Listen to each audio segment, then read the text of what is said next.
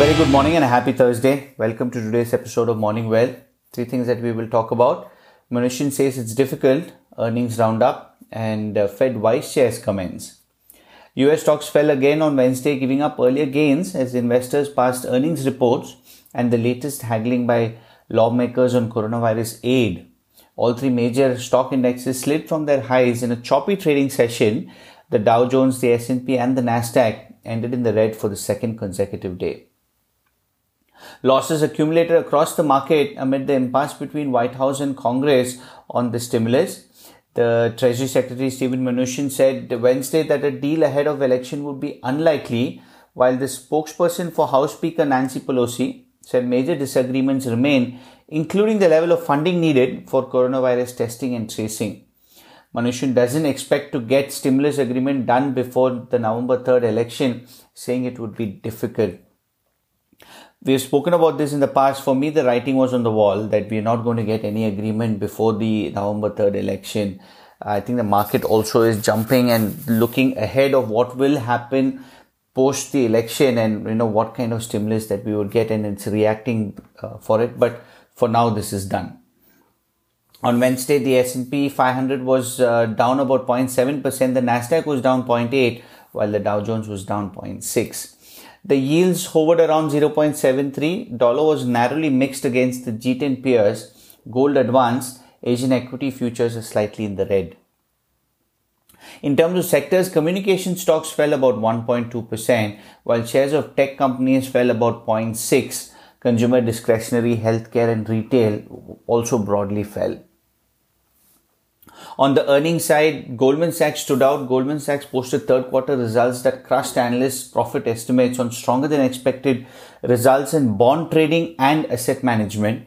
The firm generated $3.62 billion in profit, or 9.68 a share, exceeding 5.57 per share estimate by analysts. Company-wide revenue of about $10.78 billion also topped the estimate by more than $1 billion, driven by trading and asset management division. Wells Fargo had a different story. Wells Fargo's shares dropped by about 6% after the banking giant reported a weaker than expected profit for the third quarter.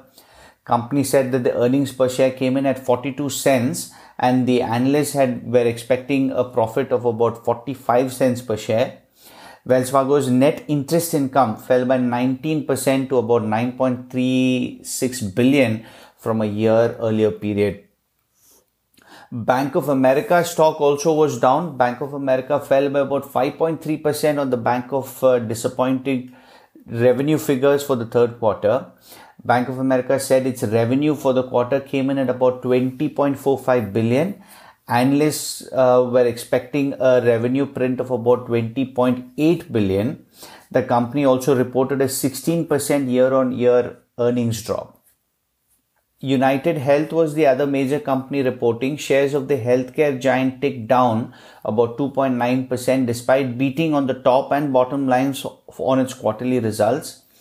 United's earnings per share came in at 3.51 on revenue of about 65.12 billion.